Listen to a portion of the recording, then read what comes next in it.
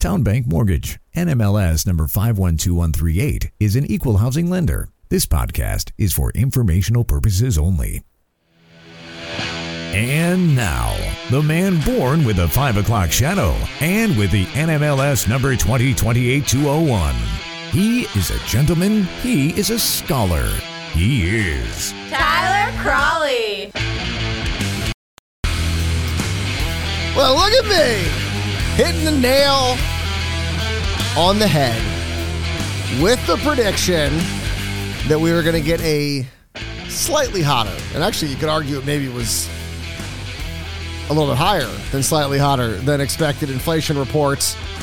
However, I was still humbled because rates did not do anything what I thought they were going to be doing. So welcome, everyone, to the Friday edition of the Markets and Mortgages podcast, my favorite edition of the podcast, because it means it is Friday, and I am the aforementioned host of this podcast, Tyler Crawley. So yeah, I was amazingly correct. And I'm not going to be like, see, I told you, I know everything. I said it was like a guess. I was going off of kind of what John Williams, the New York Fed president, said, and then you had that piece in the Wall Street Journal by Justin Lahart. It seemed like they were setting a narrative for, hey, we're still doing a good job fighting inflation, kind of like setting us up for we're going to get a bad number. And that's exactly what happened. Month-over-month number, hotter than expected.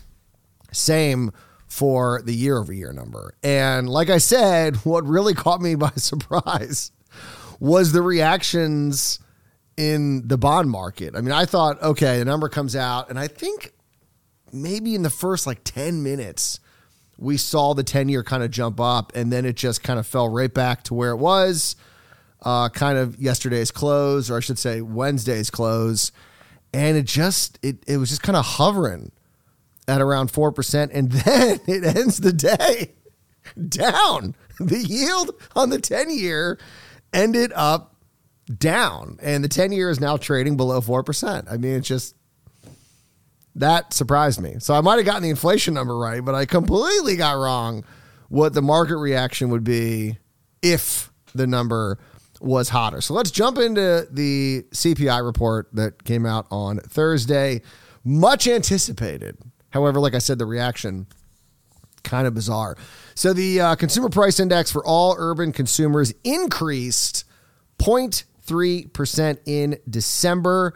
That was up from the 0.1% increase in November and was the highest month-over-month increase since September.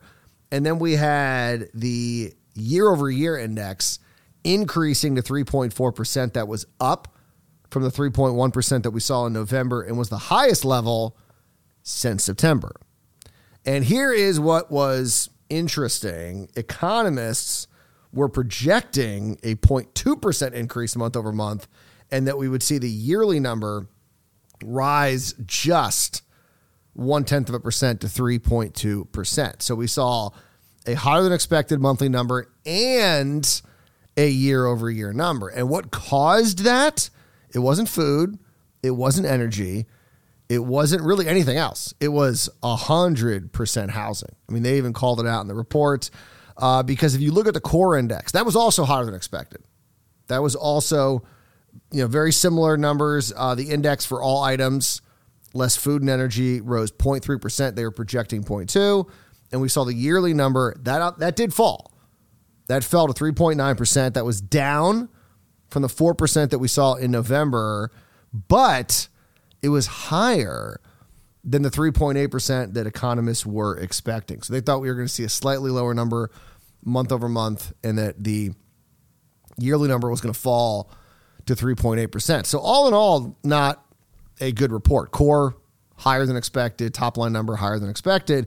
And like I said, the cause, housing. The shelter index increased 0.5% in December. That was up from November's 0.4% increase. And while the month-over-month number was slightly hot, the year-over-year index did drop to 6.2%, down from 6.5% in November, and the lowest level since August 2022. But that number is still 3 times the pre-pandemic levels. I mean, if you go back and look, the shelter index, I would say for I think they've been calculating this, I want to say 20, 30 years. And that number is 2%, a little bit under 2%, maybe close to 3%. We're at 6.2%. And they even said it in the report that the shelter cost index was the largest factor in the monthly increase in the index for all items less food and energy. And like I said, food and energy are not responsible for that higher top line number. It is core, and it is precisely because of housing costs. So to give you an idea or why that is, the food index, it did rise 0.2%, but we actually saw the year-over-year index decline to 2.7%, down from 2.9% in November, and now the lowest level since June 2021. So the fact that the year-over-year number is falling, they're not responsible. Here's what's amazing, though. Grocery price hikes. So this is food at home. They classify it two ways: food at home, food away from home. Food at home, the year-over-year number fell to 1.3%. The away from home, so restaurants, 5.2%.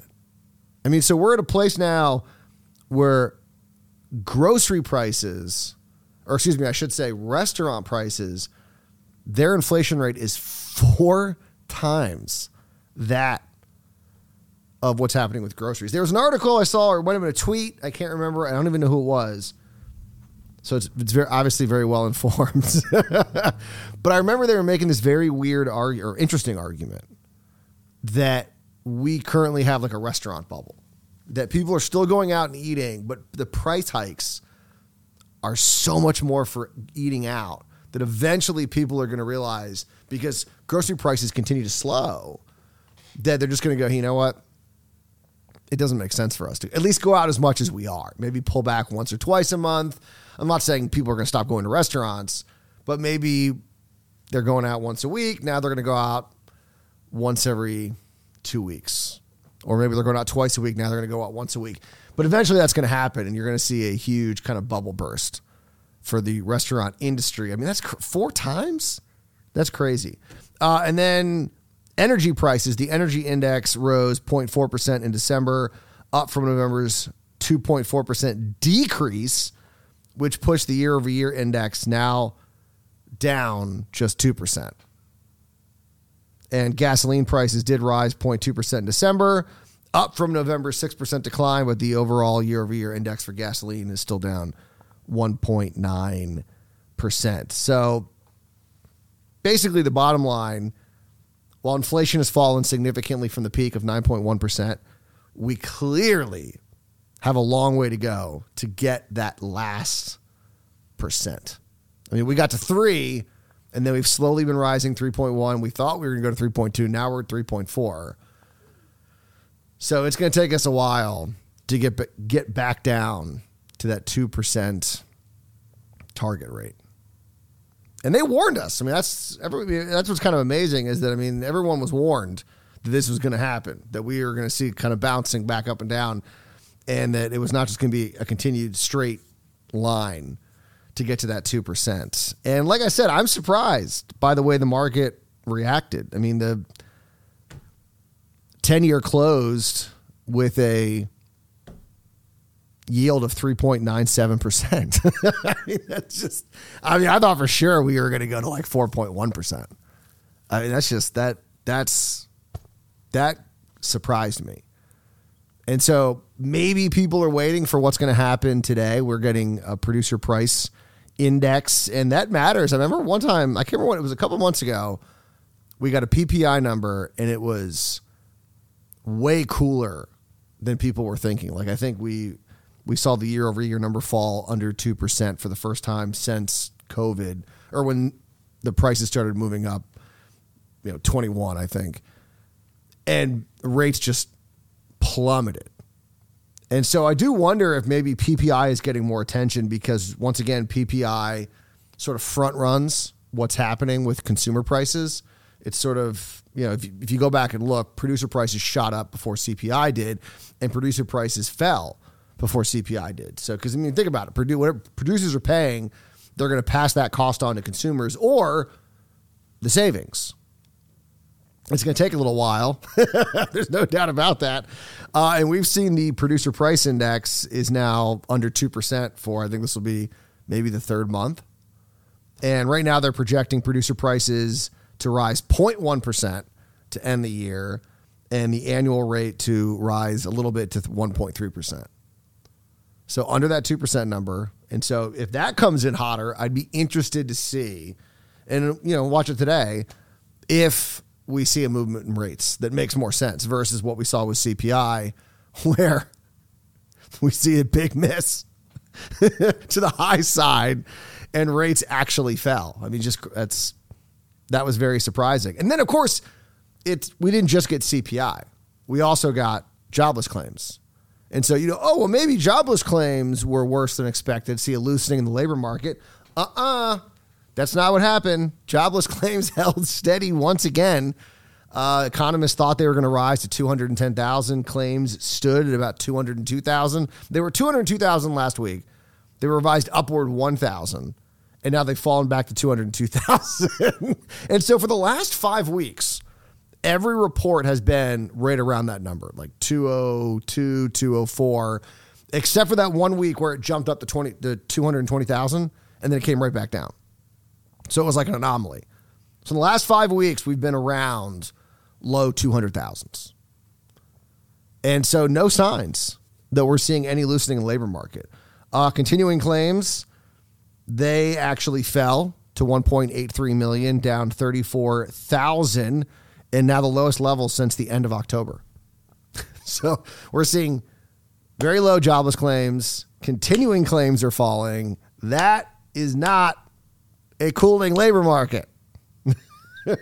So you would think that, we got a bad jobs report, jobless claims report. So, okay, the labor market's cooling off. So, okay, we'll ignore the CPI number because that's lagging, right? We're talking about December. These we're looking at January. No, that didn't happen. So no evidence that we're seeing any cooling that would lead the Fed to not only cut rates, but cut rates 4 times like everyone thought. So very interesting. And then because yesterday was Thursday, we did get mortgage rate data from Freddie Mac, and we did see mortgage rates rise slightly, but really nothing significant. So the 30-year fixed rate mortgage averaged you think they would just change this number for the report? 6.66%. I mean, just give me like a round up, or just 6.7, 6.67, 6.65. No one's going to be upset. 6.66. That's awful. Get that number off the screen. That's where they had the 30-year fixed rate. Freddie Mac did. That was up 4 basis points from last week, and now the highest level since the third week in December. But I mean, I think we saw 4 basis points this week, like 2 basis points the week prior. Yeah, that's not a big move when the rates are where they are. The 15-year, interestingly enough, actually fell to 5.87%, down 2 basis points from the last week, and it's the third weekly decline. So the 15-year is not moving with the 30, interestingly enough. The 30-year rate is now just 33 basis points higher than we were a year ago, and the 15-year is up 35 basis points when compared to the same time last year. Sam Cater, Freddie Mac's chief economist, noted in the release that despite rates falling, affordability is still the biggest issue facing housing, saying, quote, even the slight uptick in demand combined with inventory that remains tight continues to cause prices to rise faster than incomes, meaning affordability remains a major headwind for buyers. Potential home buyers should look closely at existing state and local resources, such as down payment assistance programs, which can considerably help defray closing costs, which is true. That is true. That was very popular when rates were on the increase, getting closer to that scary 8% number. Definitely saw people taking advantage of some of these state programs, like NC Housing, for example, that exists out there that can provide down payment assistance. And basically the way they work is you get a grant And if you stay in the house for X number of years, that grant is forgiven. That's kind of how it works. Now, if you sell it before then yeah, there's a timetable to figure out, what you owe, what you got to pay back. But yeah, I mean, the purpose of it is to help people get in homes that maybe don't have a lump sum to be able to do that. And so, like I said, those are very popular a couple months ago. I haven't seen so many recently because of the recent rate drops, which have helped people maybe affordability's kind of opened up for some people. But yeah, those are available out there, no doubt. And yeah, I mean, it's going to be an issue. I mean, yeah, it's great that we've seen rates fall, but they're still elevated along with elevated home prices. So no, we have not fixed the affordability issue that is facing housing. But yeah, the big surprise today, CPI miss to the high side, and then rates fall. I am somewhat perplexed by that. I'm not going to pretend otherwise. So funny enough, I hit the nail on the head for the projection of what CPI is going to do, and then totally missed what that would mean for rates, which in all honesty, considering I'm in the mortgage business, is the more valuable of the two, because that's what matters more, what's going to happen with rates. So it's kind of funny. I got the less consequential aspect of the prediction correct, and the part that I was wrong on was the more important part. So humbled once again on my own podcast. That's how I roll.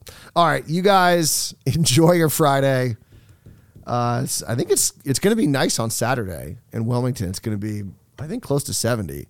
And then it's going to get really cold. So enjoy it, because it's going to get really cold. So enjoy your weekend. We'll see you back here Monday morning for another edition of Markets and Mortgages. And remember, as always, do not wait to buy real estate. You buy real estate and wait.